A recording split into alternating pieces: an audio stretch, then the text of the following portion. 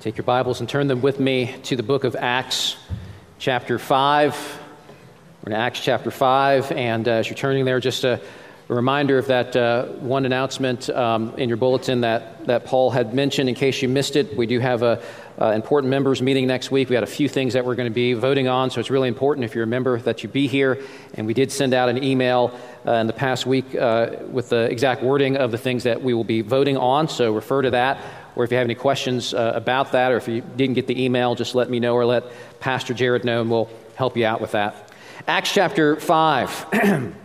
We're continuing our sermon series entitled, He Lives, Aftershocks of the Empty Tomb. Because Jesus is not dead, everything has changed. And what we've been learning in the book of Acts is that the purpose of Jesus coming into the world is not simply to start some new movement or new religion. Jesus has come to take over. Jesus has come to establish a world empire over which he will rule and reign. But unlike the invasions of wicked human empires, Jesus' invasion is a wonderful thing. It's a liberating thing.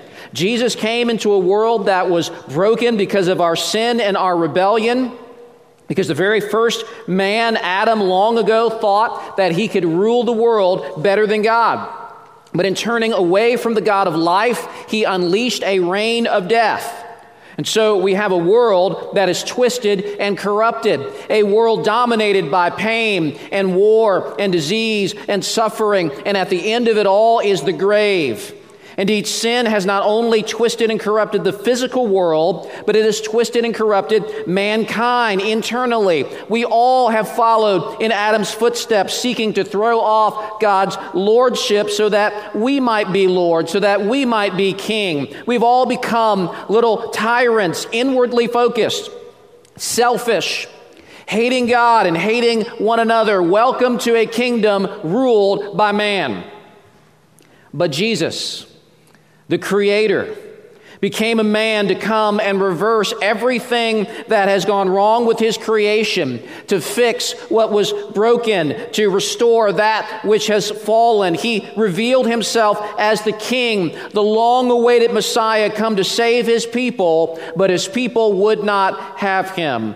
His enemies nailed him to a cross, and they thought that that was the end of him. But then 3 days later, his disciples visit the tomb, and they find it empty.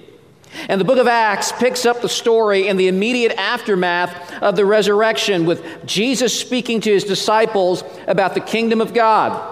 Jesus tells them, "You will be my witnesses to the ends of the earth." It's the beginnings of a global takeover, which is not going to happen through military might, but through the spread of the gospel, the good news that Jesus' death was not an accident. It was ordained from the very beginning.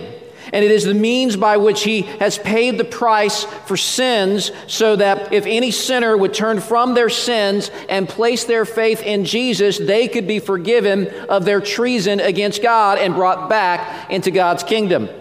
It's a spiritual kingdom that crosses geographic and ethnic and cultural borders and boundaries, where the hearts of men and women everywhere are being conquered and transformed by the gospel, liberated from sin's slavery to be new people, loving God and loving one another. It's a spiritual kingdom. But there is the promise that one day that kingdom would also fully invade and restore the physical world that has been corrupted by sin. And so in Acts chapter 3, the Apostle Peter, who through the power of Jesus' name gives complete physical healing and restoration to a man that had been physically paralyzed for decades. This former beggar is now jumping up and down, and he is shouting with joy in the temple. What is this? It's a sign. It's a signal that Jesus is turning back the old world order. He is reversing the curse that came through sin. He's making all things new. It's a preview of a world to come, where all who believe in the gospel will be fully perfected, spirit and body, never to fall down again, never to die again, never to sin again. And the fully resurrected and restored body of Jesus Christ is the crowning proof of this coming reality. And as the book of Acts continues, we have seen thousands of people now place their hope in Jesus, experiencing deliverance from the domain of darkness and placed in the kingdom of Christ. But it's not all good times. We've seen that Satan, the great enemy of God and man, he hates people being delivered from his clutches, and so he has gone on the offensive. In chapter 4, he stirs up outside opposition against the church from the religious authorities who put pressure on the disciples to stop preaching in the name of Jesus. But they don't stop preaching. They keep on preaching. And then in the first half of chapter 5, we saw the church facing attacks from within. The devil fills the heart of a man named Ananias to try to weaken the church through his hypocrisy. But God exposes him and his wife, and in the very first act of church discipline, God strikes them down, which then causes a lot of people to be fearful of the church. Those people serve a God who takes sin seriously. I'm not joining them. But amazingly, this event becomes also a catalyst for many more joining the church. This is a God who takes sin seriously. I will run to him for mercy. And so Satan's scheme to weaken the church backfires, but the enemies of God won't give up. They try harder than ever to stop the advance of the church, the advance of the gospel of the kingdom. What do? And how effective are they? And what does all of this have to do with us today, this Easter morning? Well, that's what's on the agenda for us right now. So let's take a look together. Please stand with me now out of honor and reverence for the reading of the precious and perfect words of our God. Acts chapter 5, starting verse 17. But the high priest rose up, and all who were with him, that is, the party of the Sadducees, and filled with jealousy, they arrested the apostles and put them in public prison. But during the night, an angel of the Lord opened the prison doors and brought them out and said, "Go and stand in the temple and speak to the people all the words of this life." And when they heard this, they entered the temple at daybreak and began to preach. Now when the high priest came and those who were with him, they called together the council, all the senate of the people of Israel, and sent to the prison to have them brought. But when the officers came, they did not find them in the prison. So they returned and reported, "We found the prison securely locked and the guards standing at the doors. But when we opened them, we found no one inside." Now when the captain of the temple and the chief priest heard these words, they were greatly perplexed about them, wondering what this would come to. And someone came and told them, "Look, the men whom you put in prison are standing in the temple and teaching the people." Then the captain with the officers went and brought them, but not by force, for they were afraid of being stoned by the people. And when they had brought them, they set them before the council.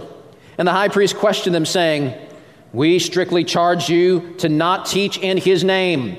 Yet here you have filled Jerusalem with your teaching, and you intend to bring this man's blood upon us."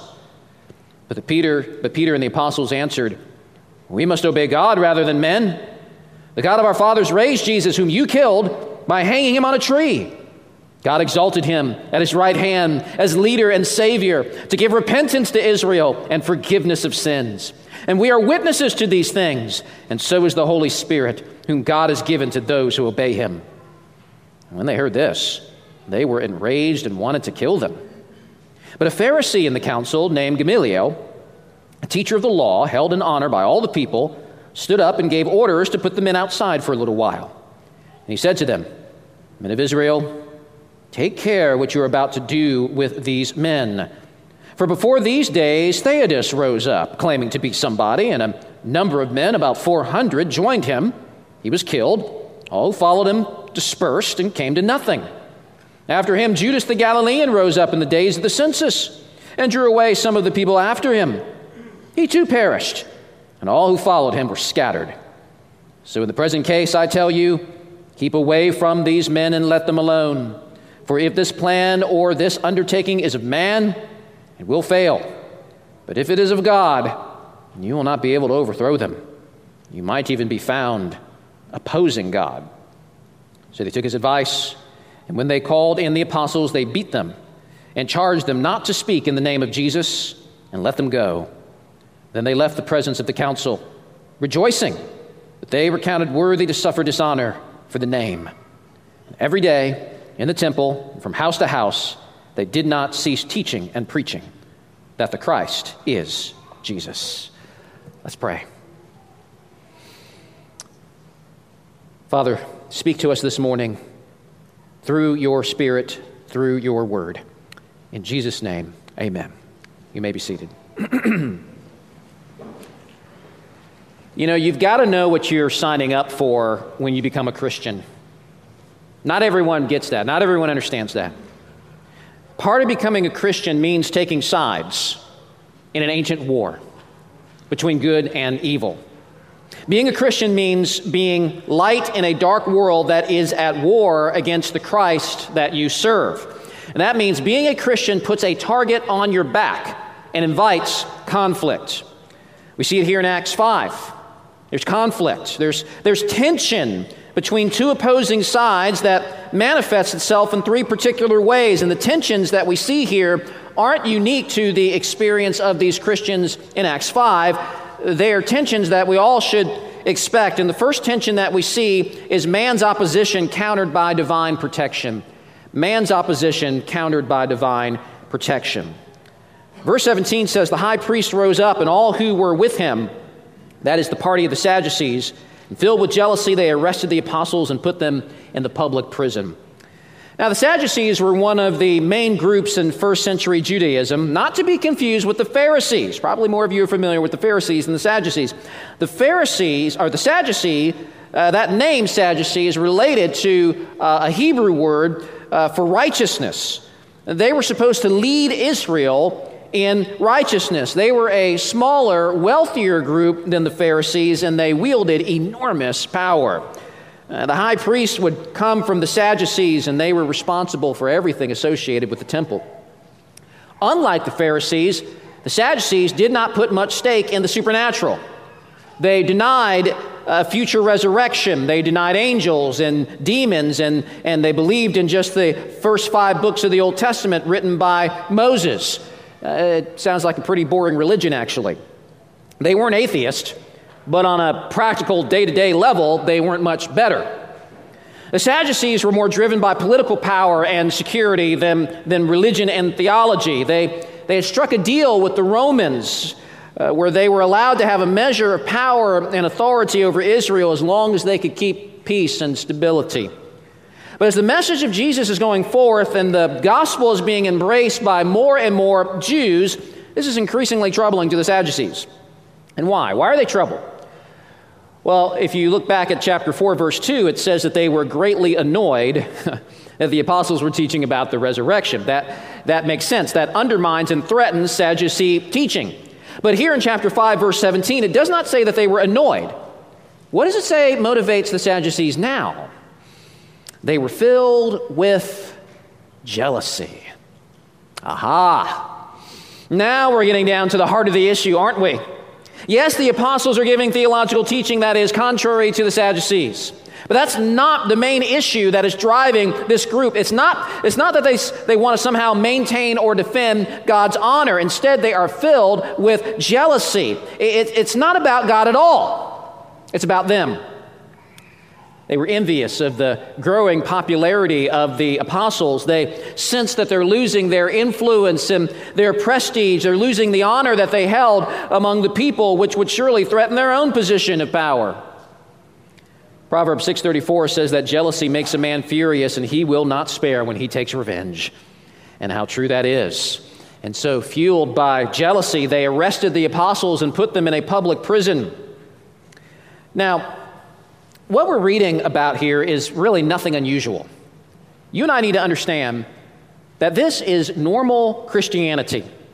Opposition to the gospel and the persecution of believers is an inevitable reality. Jesus promised it. He said in John 15, if you were of the world would love you as its own. But because you are not of the world, but I chose you out of the world, therefore the world hates you.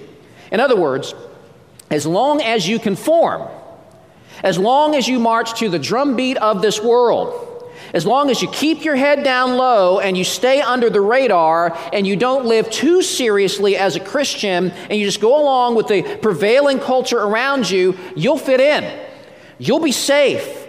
You'll even be applauded by the world. And that's what the Sadducees wanted, right? They wanted accolades, they wanted acceptance, they wanted approval and prestige. That was their own safe, comfortable little kingdom that they had built for themselves. But if you come with a message declaring the supremacy and the lordship of Christ to a world full of people who want to be their own Lord, well, them's fighting words, y'all. Those are fighting words to rebellious sinners who are desperately seeking to overthrow God's kingship. So persecution will come. Count on it. In fact, the Apostle Paul writes in 2 Timothy 3, all who desire to live a godly life in Christ Jesus will be persecuted. If you're really living the Christian life, there will be persecution in some form or another. The more you live for Him, the more you stand out, the more you do that, the more you're going to be an irritant to the world. The more the world's going to be reminded of Jesus' claims on their lives, and so the more you'll be hated. There's a saying that says, don't shoot the messenger. Well, when it comes to Christianity, the messengers get shot at a lot, sometimes literally.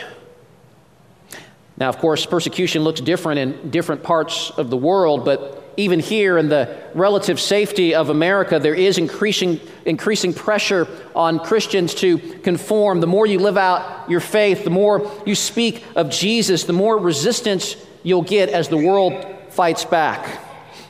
Notice how the Sadducees fight back. They don't fight back with reasoned, rational arguments. They're responding out of emotion here. They don't respond by debating the validity of the resurrection, which is ironic, because theologically they deny the resurrection and they have a golden opportunity to shut down Christianity once and for all. All you have to do is walk down the road, go to that tomb, and produce the body.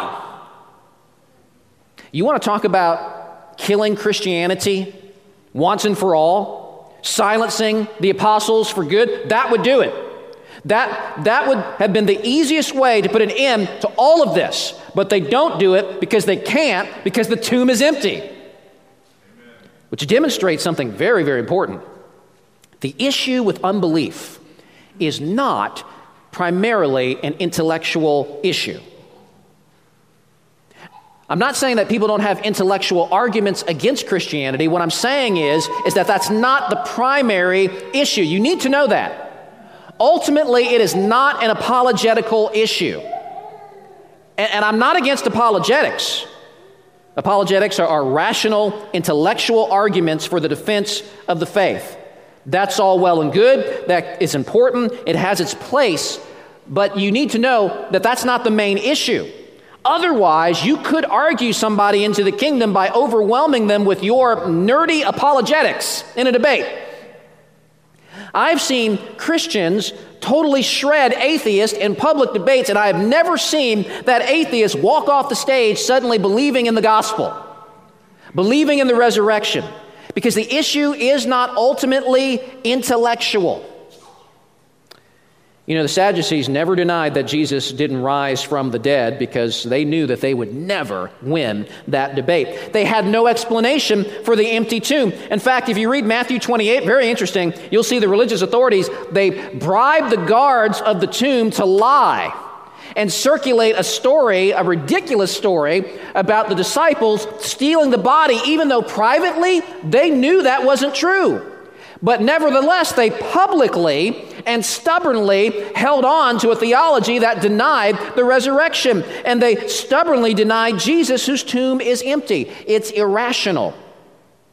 And everyone is like that apart from Christ.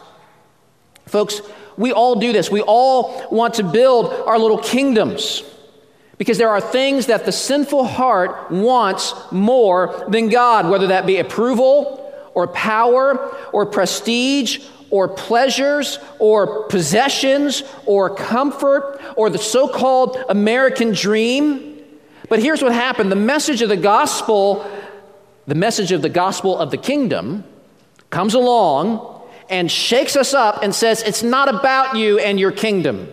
It's not about your plans and your preferences and your agenda outside of God. You are not the center of the universe. Jesus Christ is the center of the universe. And to truly receive and experience life, your life must be in line with Him, period.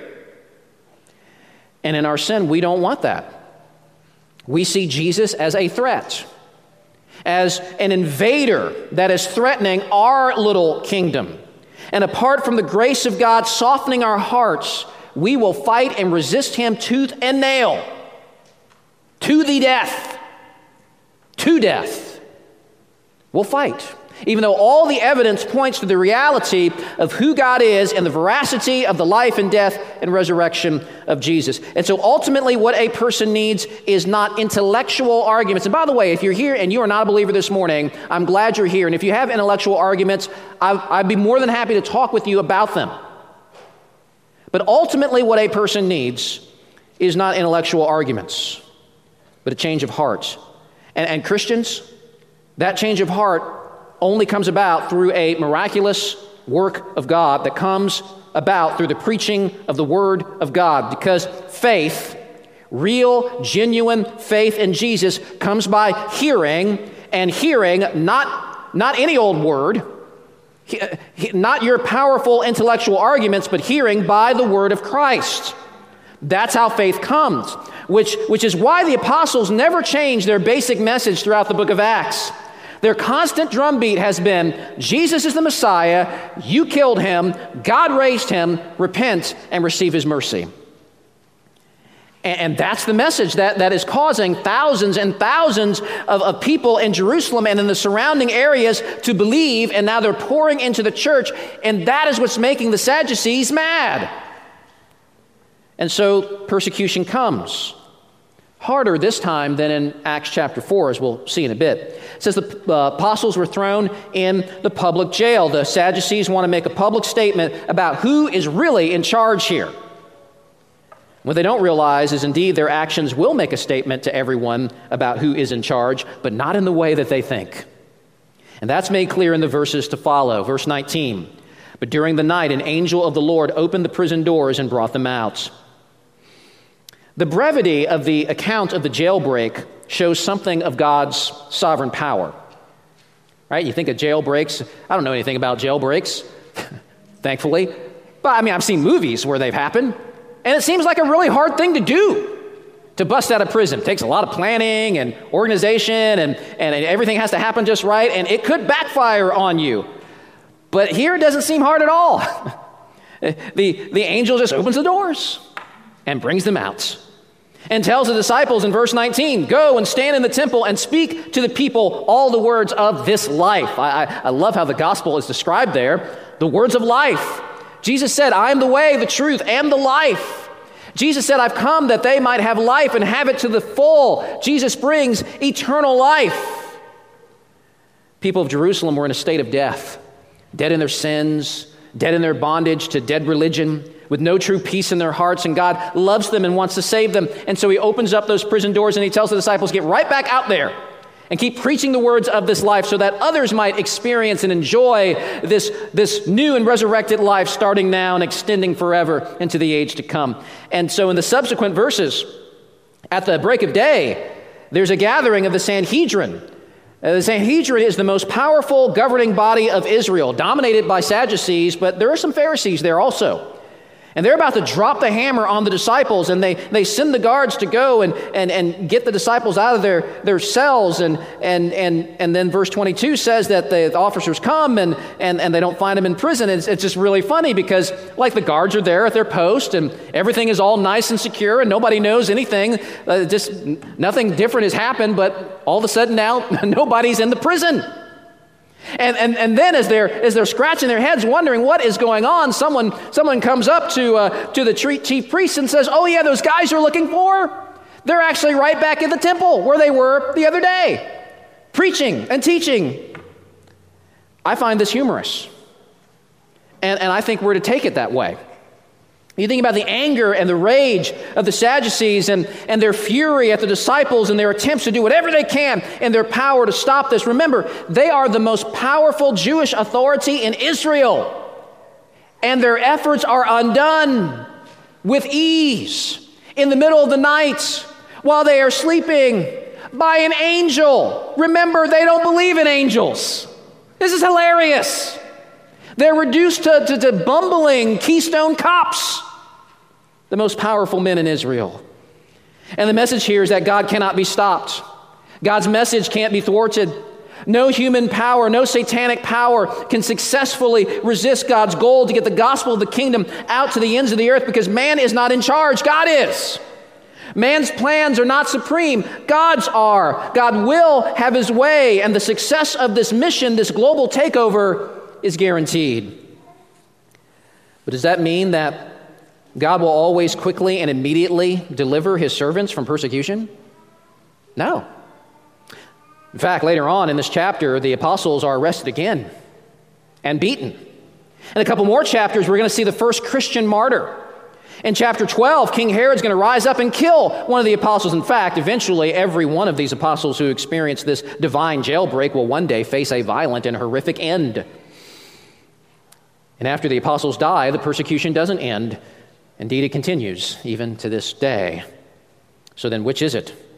Can we count on God to protect his people or not? That's a great question.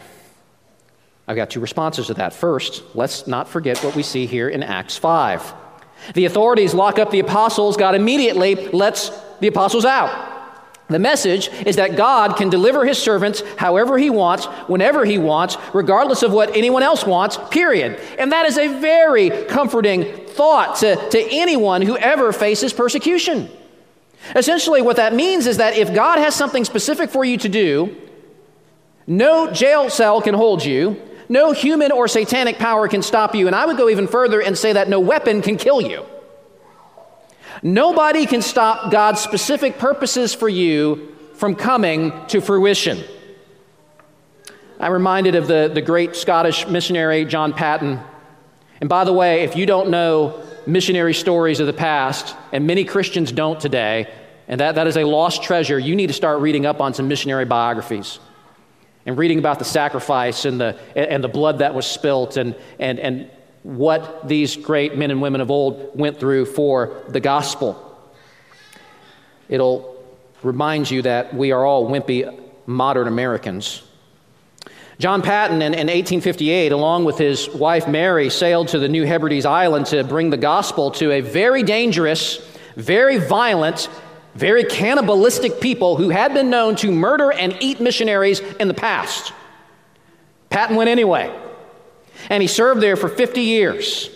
Very often he found himself close to death due to illness or violent attacks from the islanders. And there was one moment where he had a particularly harrowing brush with death as he was surrounded by hostile natives. And Paton, writing back on this incident, he says, "My peace came back to me like a wave from God. I realized in that moment that I was immortal till my master's work with me was done. Not a musket would be fired to wound us. Not a club prevailed to strike us. Not a spear would leave the hand in which it was held vibrating to be thrown. Not an arrow leave the bow or a killing stone the fingers without the permission of Jesus Christ, who has all power in heaven and earth, and he rules all nature, animate and inanimate, and restrains even the savage of the South Seas." I want you to think about that. You are immortal until the master's work with you is done. Maybe, just maybe, if more of us had that kind of attitude and belief in the overwhelming sovereignty of God in all things, that would put more steel in our spines, give us the courage to preach the gospel more in a hostile world. Maybe it would give more of us the courage to go overseas to the hardest places in the world, to reach the unreached peoples of the world, to places where they slit the throats of infidels. Maybe more comfortable American Christians would go because we love them and because we believe we're immortal till the master's work with us is done. And then, what if death does come in our service to God? Does that mean we can only count on his protection until the very end? No. Jesus says in Luke 21, "They will lay their hands on you, and persecute you, delivering you up to the synagogues and prisons, and you'll be brought before kings and governors for my name's sake. You'll be delivered up even by parents and brothers and relatives and friends, and some of you they will put to death. You will all be hated for my name's sake. So expect it. The world hates Jesus, hates the message, hates the messenger. So if you want to be popular, you pick the wrong religion. It's going to be hard. But then, and I love this, after telling them about all the tough things that are going to happen to them, even being put to death, Jesus then says, but not a hair of your head will perish. Think about that. That's an amazing statement. You're going to be persecuted. It's going to be hard. Some of you are going to be murdered, but not a hair of your head will perish. That's insane, but true. What does it mean? It means that no matter what happens in this conflict between good and evil, God's people cannot be touched. Not ultimately. God will fully and finally protect his own. If you are murdered on the mission field, the scripture tells you that though absent from the body, you will be immediately present with the Lord in heaven. Even better, one day, even that body that was killed by the enemies of the gospel will one day be refashioned, remade, and resurrected, and better than before. You can't lose. To live is Christ. To die is gain. The believer will face fierce opposition, but will experience divine protection up to the point of death, and then even through death. That's the first tension that we see here in our text, opposition and protection. The next thing we see is man's authority countered by God's authority. Man's authority countered by God's authority. Verse 27 says the disciples were brought before the council. That's the Sanhedrin. And this, by the way, shows that the apostles are no longer seen as just a threat to the temple or to the religious authority. They're also seen as a threat to national security. So this whole thing now is escalating. This is like being brought not just before the Supreme Court, but also before the president and the Senate and the House. The most powerful people and the most powerful authorities in Israel are here. Verse 27. The high priest questioned them, saying, "We strictly charge you not to teach in this name, yet here you have filled Jerusalem with your teaching, and you intend to bring this man's blood upon us." Well, his blood was already on them. If you are living as a Christian in a world opposed to Christ, there's often a tension that we run into where people will try to use their authority to try to undermine our commitment to God's authority. So that's happening here right now in Acts 5.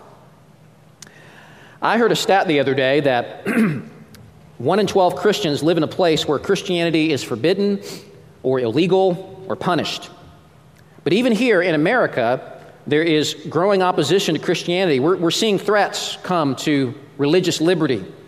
We're going to particularly see these threats coming at us in the area of the LGBTQ issues. We're going to see increasing pressure for us to be quiet because what we say is offensive to the ears of the dominant culture. There's an increasing pressure to privatize our faith. You can be a Christian as long as you are quiet about it, as long as you just keep it to yourself. Don't bring it into the workplace. Don't bring it into politics. Don't bring it into the public square. It's too offensive. Stop talking about it.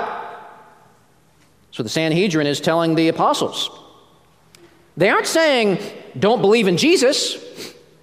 They're saying, stop proselytizing. Stop evangelizing. Keep it to yourselves. That's impossible because Christianity is not a private religion. If you're a Christian, your faith is meant to go public. Jesus lays claim publicly to the whole world.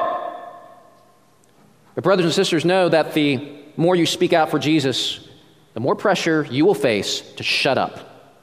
To shut up. And here, in Acts 5, the most powerful governmental authority in Israel outside of the Romans is telling the apostles to shut up. This brings us to attention. We are commanded in Scripture to obey the governing authorities. They've been established by God. We're supposed to submit to them. We're even supposed to honor them, even if they're wrong. Peter himself later on will write, honor the emperor, this pagan, wicked, satanic ruler. Honor the emperor. But on the other hand, that same Peter who wrote that, here in Acts 5, he looks at the high priest and this council in the eye, and he says in verse 29, we must obey God rather than men. Yes, we are to submit to the governing authorities. Yes, we respect them. Yes, we pray for them. Yes, we submit to them. But in those times where the authority of the government comes into tension with the authority of God, we must obey God and not men. God's authority is supreme. And brothers and sisters, we need to be clear on this one. In the years to come, in this country, I think there's going to be more clashes between God's authority and man's authority than we've ever seen before.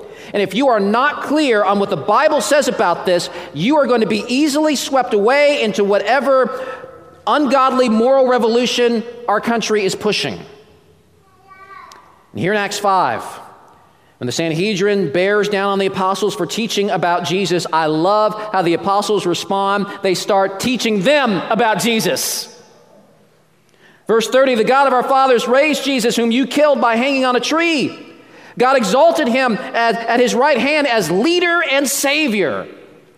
I love those titles, leader and savior.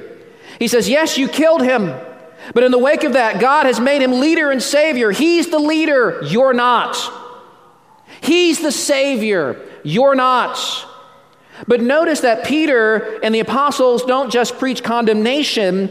They say God has done all of this, verse 31, to give repentance and forgiveness of sins. And, verse 32, he gives the Holy Spirit to all who will obey him. In other words, to all who will listen, all who will turn to Jesus. So there's direct confrontation here. You killed him. You crucified him, but there's also at least a hint of an invitation here. Forgiveness of sins is available. The Holy Spirit is available. Jesus has died and has been raised for the forgiveness of all sins, even the sin of you nailing him to a tree.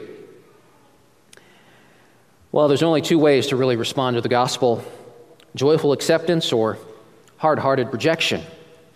And sadly, the Jewish leaders don't want to recognize Jesus as leader and savior. They want to be leader.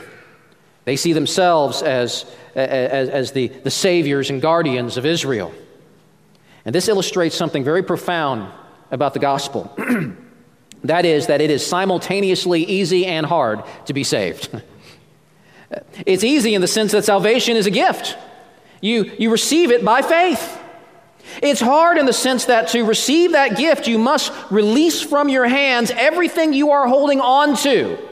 Everything that you are counting on for life and peace and fulfillment and security and satisfaction, you must let those things go to receive the gifts.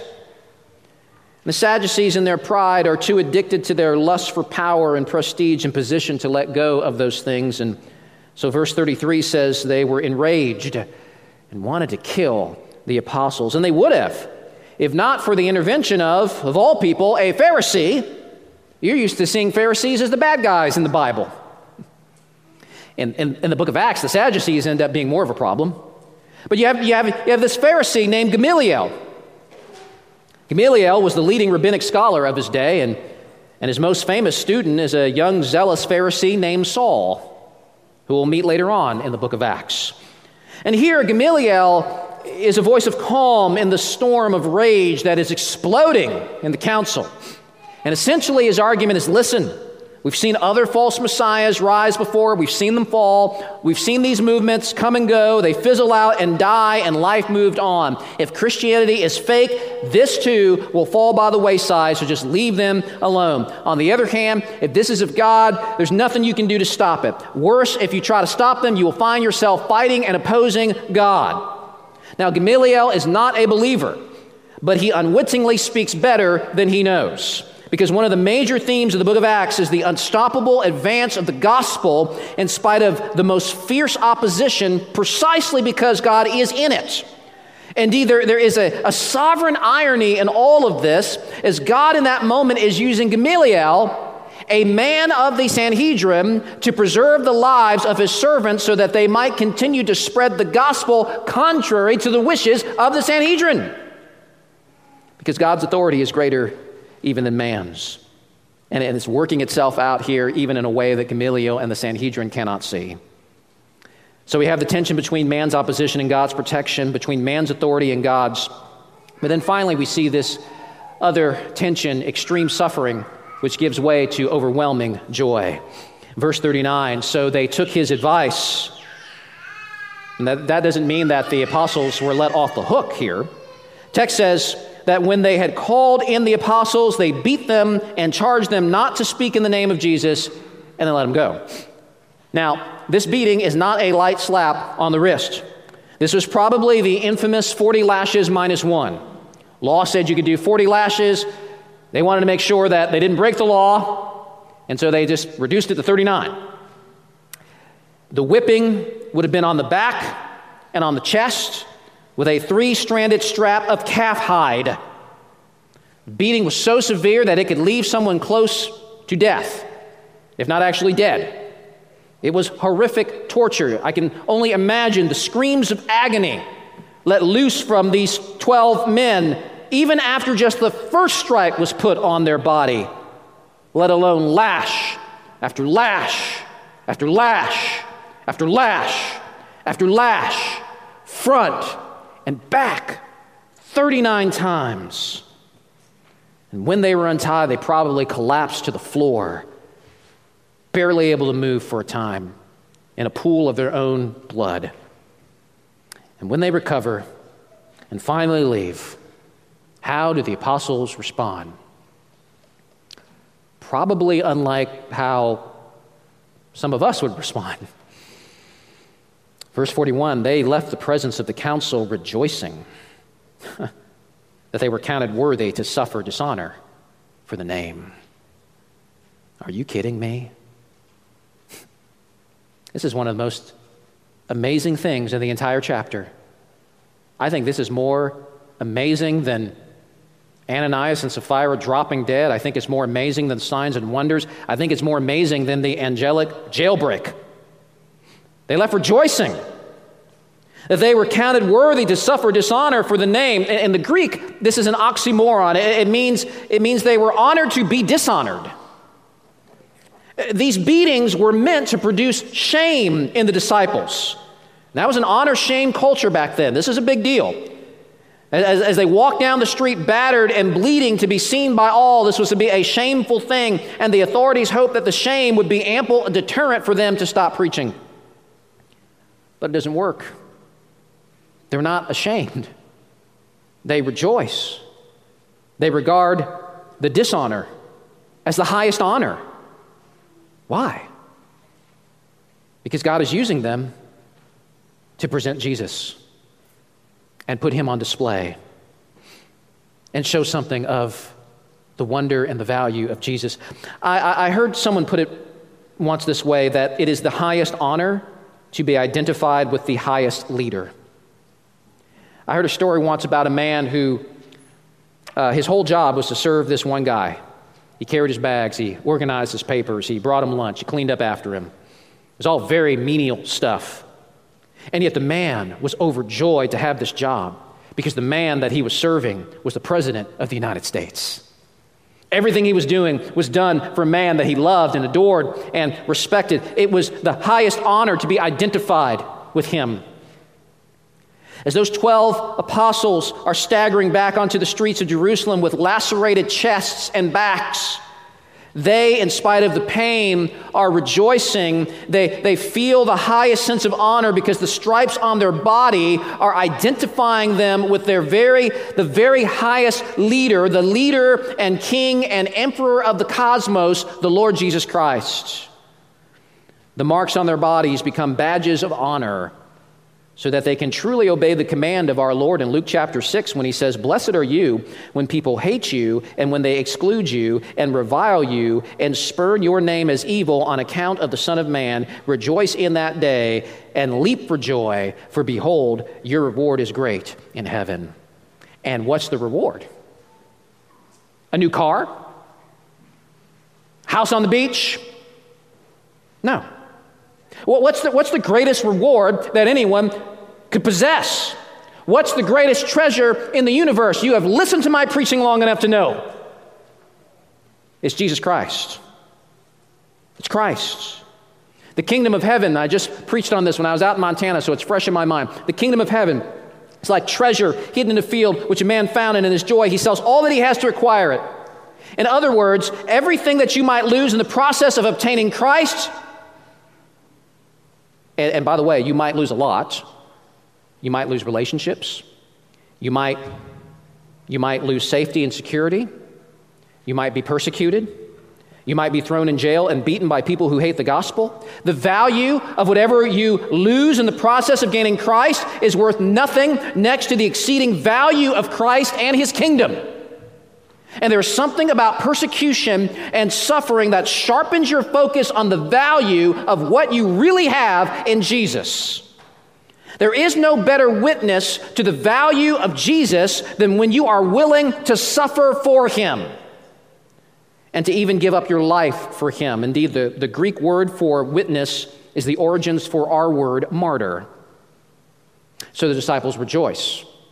But that's not all. Verse 42, every day in the temple and from house to house, they did not cease teaching and preaching that the Christ, the Messiah, is Jesus. They're undeterred.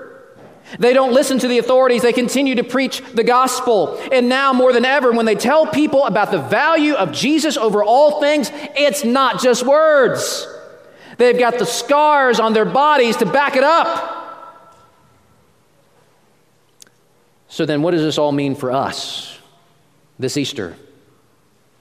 If you're here as an unbeliever, I hope you have seen that Jesus is indeed leader and Savior, that his kingdom will advance, undeterred, undaunted. No human or spiritual force can halt its progress. His gospel is unstoppable. And so the question for you is, are you with him?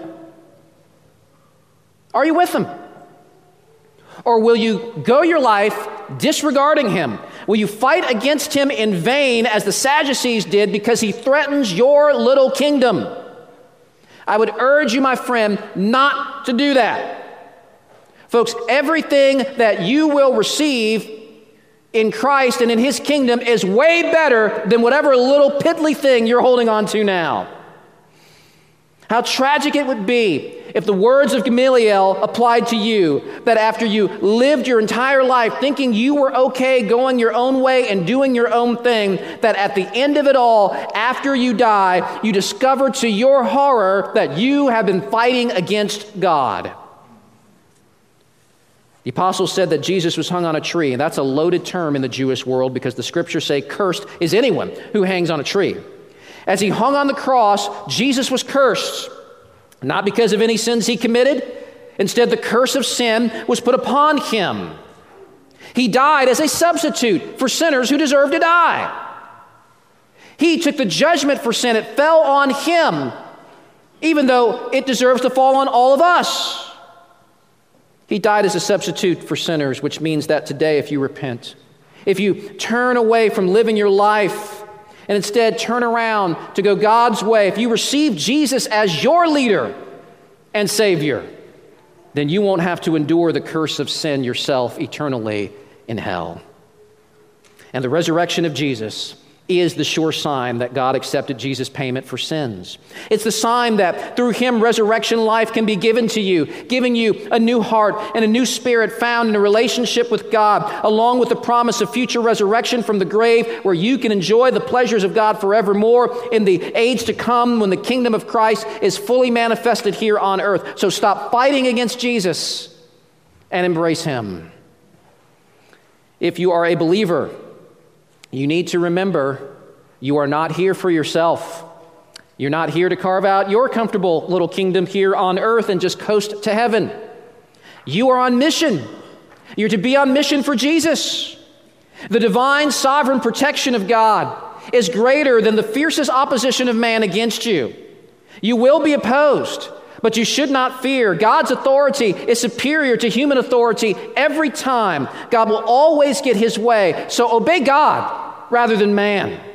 And when persecution comes, when insults come, when you're marginalized and mocked, when you lose friends, when you lose family because of your allegiance to Christ, you can rejoice that you have been counted worthy to suffer for the name.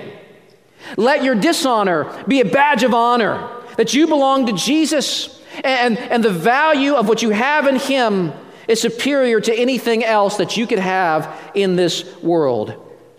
The Apostle Peter once said to Jesus, "Lord, we have given up everything for you." And Jesus said to them in Mark 10, "Truly I say to you, there is no one who has left house or brothers or sisters or mother or father or children or lands for my sake and for the gospel who will not receive 100-fold now in this time houses and brothers and sisters and mothers and children and lands with persecutions," don't forget that one, "with persecutions, and in the age to come, eternal life." Even if in the cause of Christ you lose your very life, you can know that because of Jesus' resurrection, you too will rise. The gospel is unstoppable. Jesus' victory is at hand. His kingdom reign is coming. And this is why in 1 Corinthians 15, the Apostle Paul, after writing about the reality of the resurrection of Jesus, concludes his teaching by saying to you, "Therefore, my beloved brothers, be steadfast, immovable, always abounding in the work of the Lord, knowing that in the Lord your labor is not in vain." Let's pray. Father, thank you so much for the truths of Acts chapter 5. And I pray that you would help us who believe to really live them out, to move forward on mission for you, not afraid of man, not afraid of rejection, but moving forward in the fear and in the love of God. And thank you that you will be with us always, even to the end of the age, as we live on mission. Father, I pray again for any who are in our midst that have not received you as leader. They have not received you as Savior. Father, would you break down their pride? Would you break down their pride and help them to see themselves as they really are, as a sinner in need of judgment, who deserves judgment, and yet the judgment price for sinners has been paid in Christ. And so, Father, let anyone in this room who needs the mercy of God throw themselves at the mercy of God, trusting in Christ, trusting in His sacrifice, trusting Him as leader and Savior. Oh, what a wonderful day this would be, Easter Day, that someone would receive Jesus as leader and Savior. What a wonderful spiritual birthday it could be for somebody today. And I pray that that would happen. Thank you that Jesus is risen. He is risen indeed. And because of that, we know that we who are in Christ will rise. In Jesus' name, amen.